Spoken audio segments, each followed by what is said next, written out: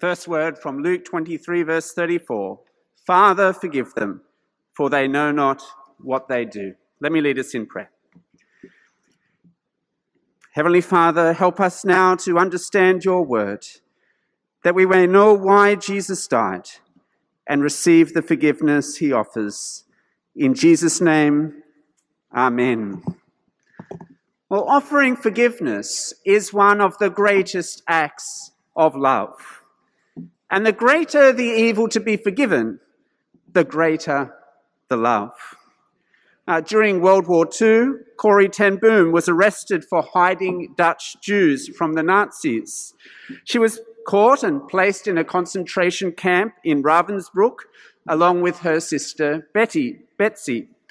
Together, they witnessed unspeakable evils. Corrie survived the ordeal, Betsy did not. Corrie went on to write, of course, that best-selling book, The Hiding Place, and for more than 3 decades went around the world teaching others how they may know God's forgiveness and then offer it to others. And one fateful day in 1947, as she was sharing in a Munich church, her conviction of those truths was put to the test. A balding man in a grey overcoat stepped forward after the service to meet her. She froze. She knew this man very well.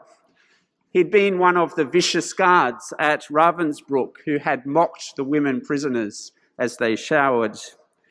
He held out his hand towards her and he said, "How good it is to know all of our sins are at the bottom of the sea." He continued, "I know that God has forgiven me for the cruel things that I did there at Ravensbrück, but I'd like to hear it from your lips as well. Will you forgive me?" For a moment, she struggled to do what she knew she must. If God had forgiven her all her sins, how could she not forgive this man? She prayed. She thrust out her arm into his, and with tears from her eyes, she said, "I forgive you, brother, with all my heart." Now, offering forgiveness is one of the greatest acts of love. And in that moment, she did it. But for the next few minutes, I want us to consider an even greater offer of forgiveness offered to each one of us by the Lord Jesus Christ. During this service, we'll be considering 7 sayings that Jesus said from the cross that give us insight into his death. And the first one, in Luke's Gospel, Jesus prays, "Father, forgive them, for they know not what they do." To grasp the profound love of Christ that shines forth in that statement, we'll consider it in its context. And first we need to understand that Jesus is dying unjustly for our sins. Jesus is dying unjustly for our sins. Verse 32, Luke 23, two others who were criminals were led away to be put to death with him. And when they came to the place that is called the Skull, there they crucified him and the criminals, one on his right and one on his left. Now notice here there is no gory details about nails going through his hands, no discussion of his pain and agony, no hint of blood and so on. What movies like The Passion of the Christ dwell on, Luke doesn't even mention. He just says they crucified him. But what he does want us to look at is the real significance of his death. And that's why he emphasizes that Jesus is executed in the middle of these 2 criminals. The other Gospels make it clear they were violent murderers. But Jesus himself is innocent. 6 times in Luke 23, Luke mentions that Jesus is innocent. "I find no guilt in this man. I find no basis for your charges against him. He has done nothing to deserve death. I found in him no grounds for the death penalty. This man has done nothing wrong. Surely this was a righteous man."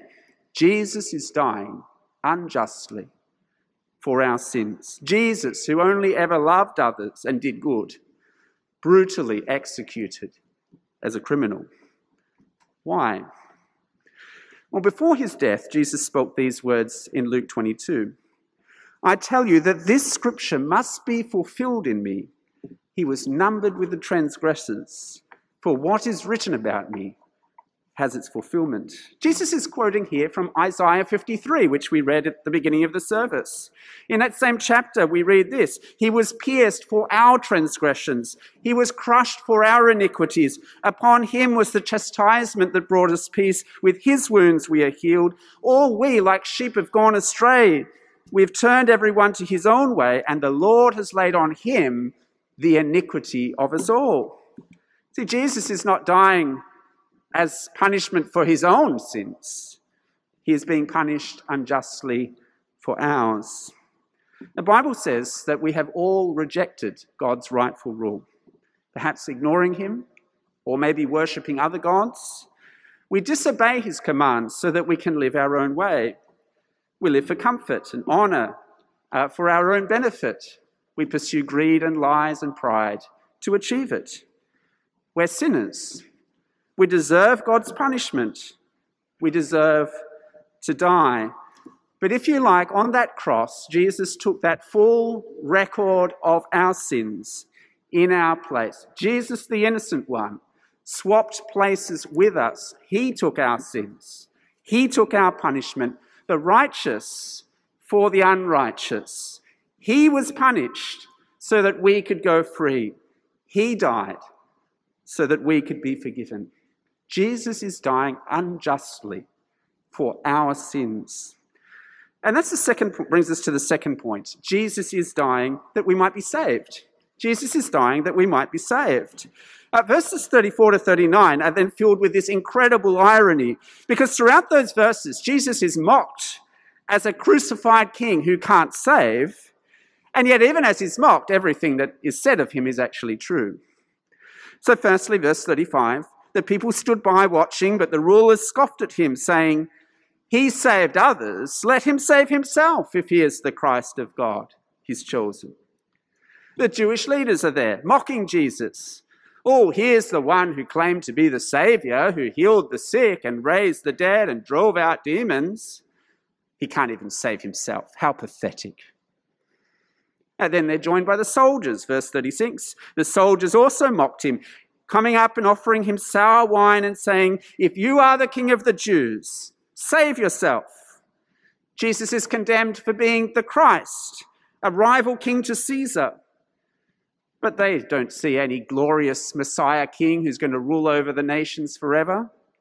The soldiers see a weak, pitiful man hanging helpless on a cross, unable to save himself, let alone others. Pilate mocks Jesus too, verse 38. There was an inscription over him, "This is the King of the Jews."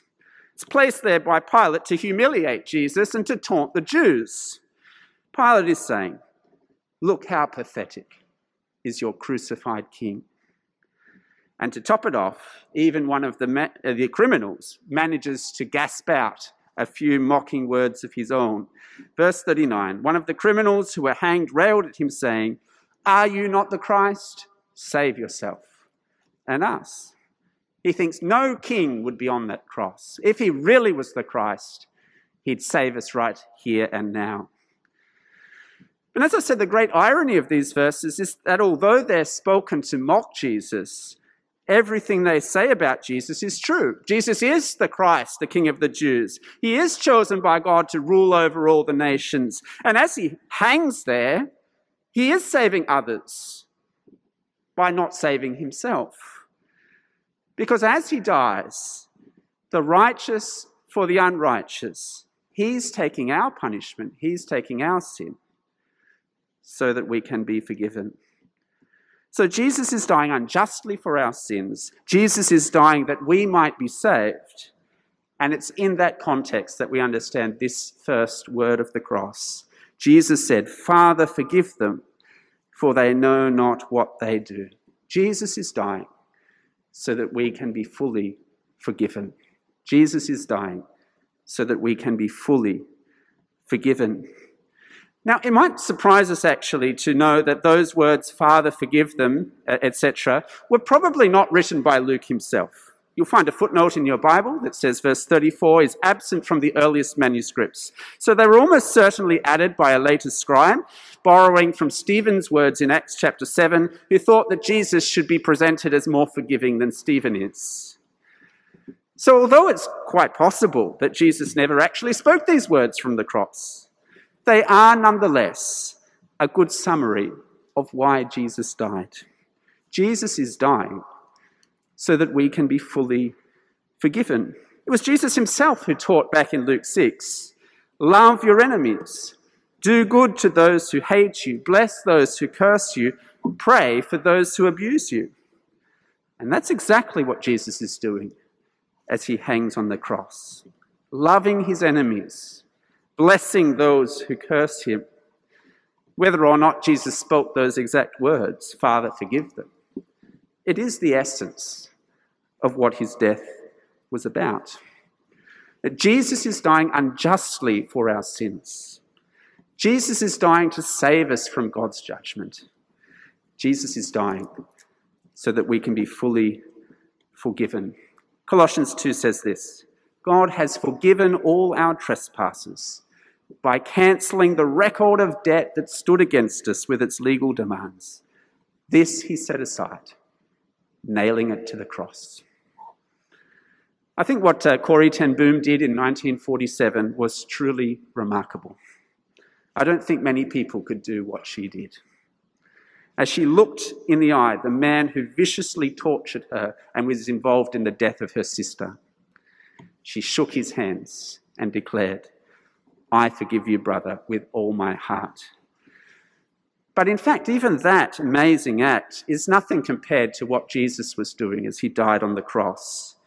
As he died for the very sinners who put him there, with outstretched arms, offering us full and complete forgiveness, now and forever. It is the greatest act of love our world has ever seen, because it is the greatest debt of sin, evil, ever forgiven. So let me ask you this morning, or this afternoon, I guess it is now, have you accepted the full forgiveness that Jesus offers? I think every one of us, if we are honest, has thought, said, and done things that we are ashamed of. We fail to love God and others. And just like Corrie ten Boom, it would have been entirely right for her to vent her anger on that guard that day in 1947.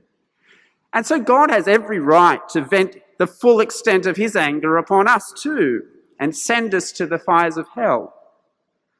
But that day, 2,000 years ago, the world witnessed that great act of love, because instead of venting that punishment we deserve, he accepted it himself. He died so that we can be forgiven. Jesus' death means our debt of sin can be cancelled. Our slate can be wiped clean. We can have a fresh start with God, forgiven fully and forever for everything we've ever thought, said, and done. That is amazing. But would you this day receive this forgiveness Jesus offers by turning to him as your Saviour and King? And if you have already done that, as many of us will have, will you be transformed by it? So that, like Corrie ten Boom, you're able to offer forgiveness to those who have hurt you, no matter how deep the wounds, because God forgave you. That's very hard. It's the greatest act of love you can offer. But you'll be able to do it as you think on the forgiveness you've received. Offering forgiveness is the greatest act of love. The greater the evil, the greater the love.